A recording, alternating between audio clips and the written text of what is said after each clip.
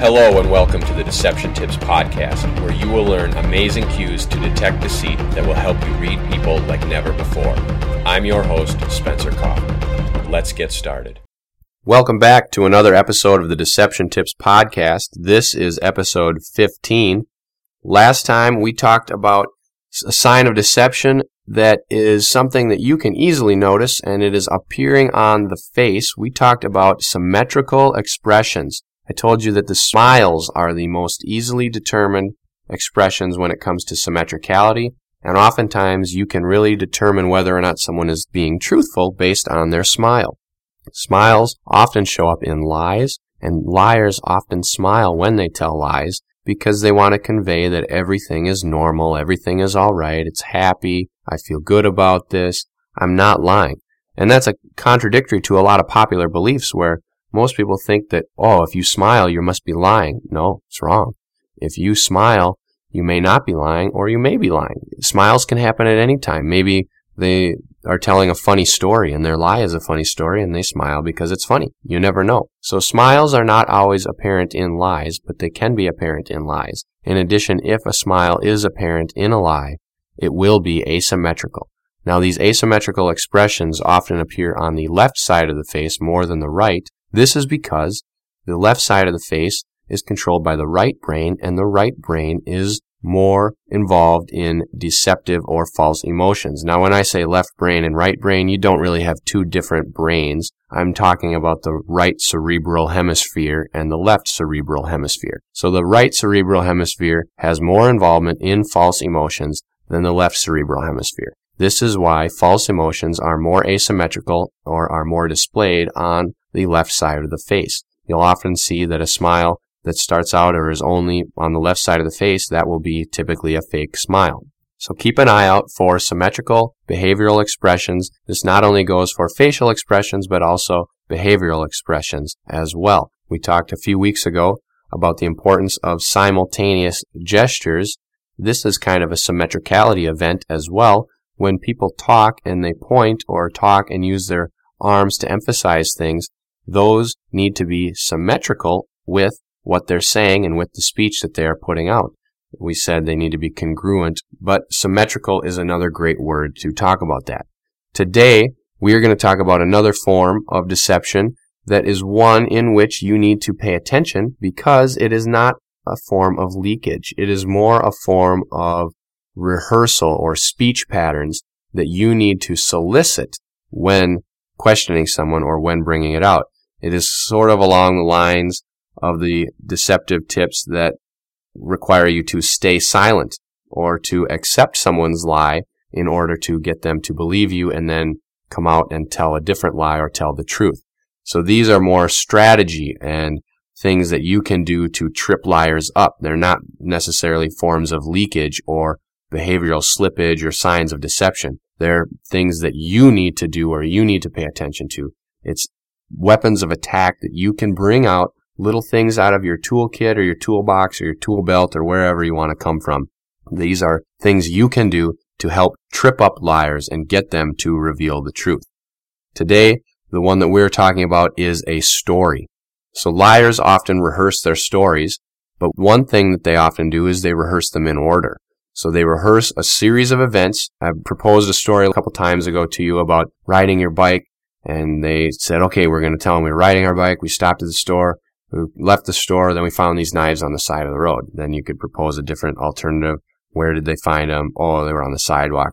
That was from a couple weeks ago, but it's a story. They rehearsed that story in order. Liars often rehearse things in order. So here is deception tip 15, and it deals with stories being rehearsed and a way that you can combat that and get people to trip up and stumble over their lies by using a strategy of your own. Here it is, deception tip 15. Liars rehearse the events of their story in order. To trip them up, ask them to tell it in reverse. Oftentimes, they will be unable to do so. Here it is again. Liars rehearse the events of their story in order. To trip them up, ask them to tell it in reverse. Oftentimes, they will be unable to do so. Now, this is very important Because liars rehearse a story in order. They never think to rehearse it in reverse or backwards. That would be silly. It's kind of unconventional. In addition, when you tell a story, you tell it in order. You never tell things backwards. However, this is a little tip that we're going to talk about way down in the future. Oftentimes, when people tell their stories, they aren't always in order step by step. It's not a tutorial or a how-to video or a series of events. It is a series of mix-match puzzles back and forth. Usually when people tell stories, they say stuff like, well, yesterday I went to the post office, and when I was buying stamps, I was in line, and the person was so rude to me, and then when I got up to the counter, the person was selling me the stamps, and for crying out loud, they didn't want to sell me a 1-cent stamp because they didn't believe that they had a certain percentage of stamp. They thought it was always a forever stamp. They said, we've had forever stamps for years now, so why on earth would you need a 1-cent stamp? Well, you notice in that story, I was saying how I was at the post office and then I was in a line and then the person was rude. They weren't in a series of events. If I had told that in order, it would be I went to the post office, I got in line, then I did this, then the person told me XYZ and they were so rude and this followed. It would be a 1, 2, 3, 4 series of events. Whereas instead, you'll see my true story, it kind of jumped back and forth a little bit. I may have forgot something, I added something. When people tell narratives, it's not always in a narrative form. It's a narrative form in that they're telling a story, but the events do not always appear sequentially. So when liars tell their stories appear sequentially. So this is one sign of deception.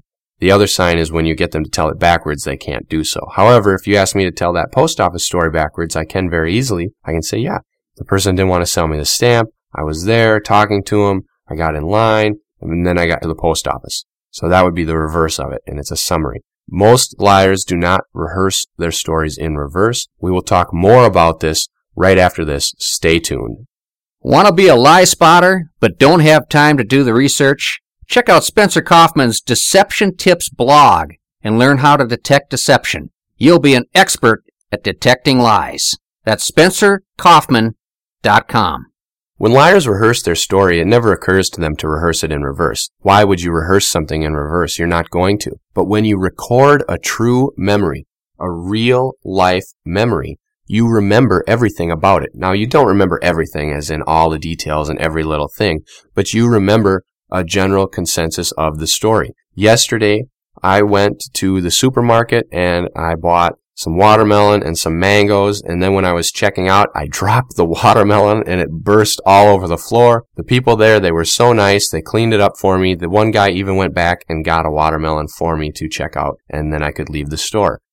If that was a lie, and you asked me to tell it backwards, I wouldn't be able to do so. But if it's the truth, I'll easily remember it because it happened to me. And in that story, it was such an impactful story that you're going to remember it. And so you remember. So if you say, okay, tell it to me in reverse. Say, yeah, the guy got me a watermelon off the shelf.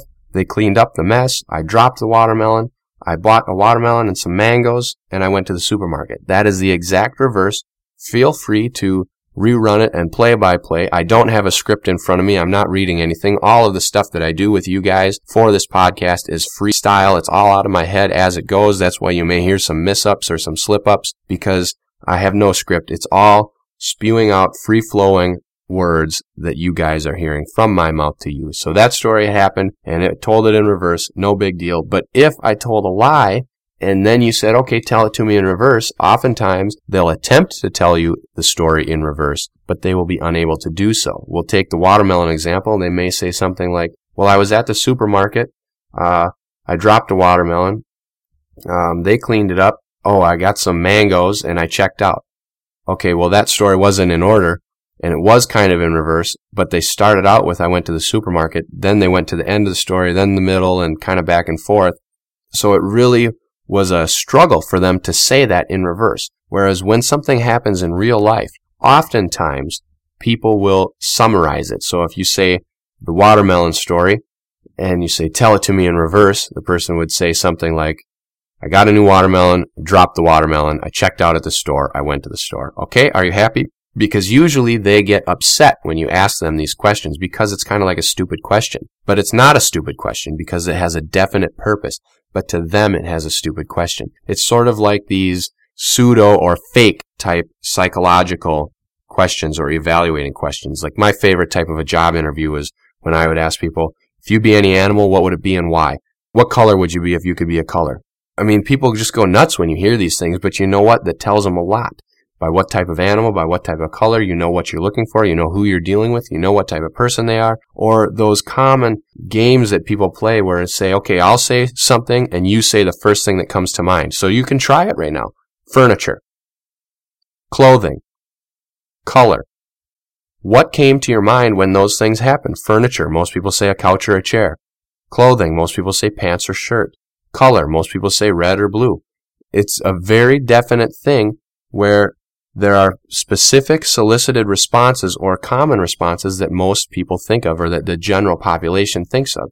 And if you can ask these questions, people get a general response, you know that it's a general, typical response. It's the average. Okay, it's kind of true.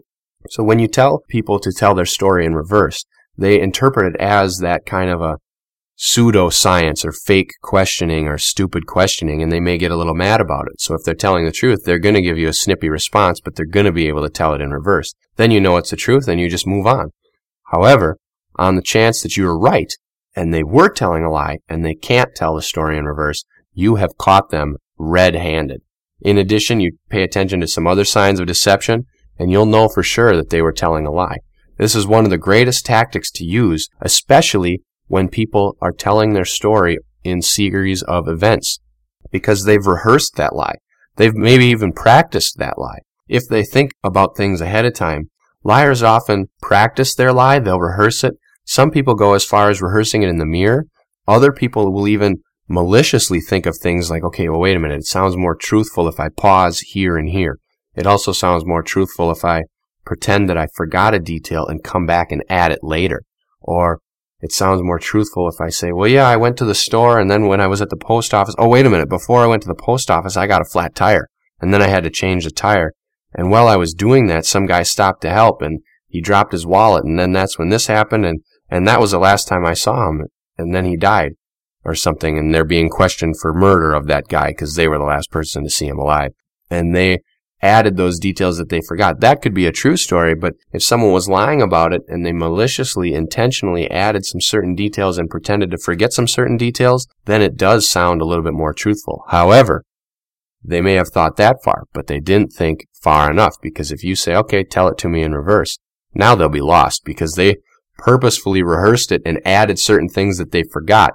So if you ask them to tell it in reverse, which reverse are they going to tell it in? Are they going to tell it in reverse of the series that it actually happened, or are they going to tell it in reverse of what they just told you? Typically, they'll tell it in reverse of what they told you.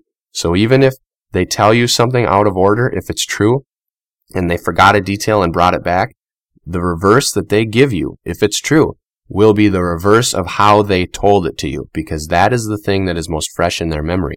Of course, if they tell you the reverse of the series of events that really happened, then they're still probably telling the truth. It just depends on how long it's taken them to think of it, how they do it, etc., and of course, other signs of deception. So this is a great tool to use. It's a great tactic for you to use. Pay attention to it. Use it when it's necessary. In addition, pay attention to clusters and patterns of behavior as well. They're very important. Thank you for listening to this week's episode of the Deception Tips Podcast. I encourage you to share it with your friends, subscribe to the feed, check out the Deception Tips blog, and take a look at the books I have available. And as always, tune in next week for a new Deception Tip.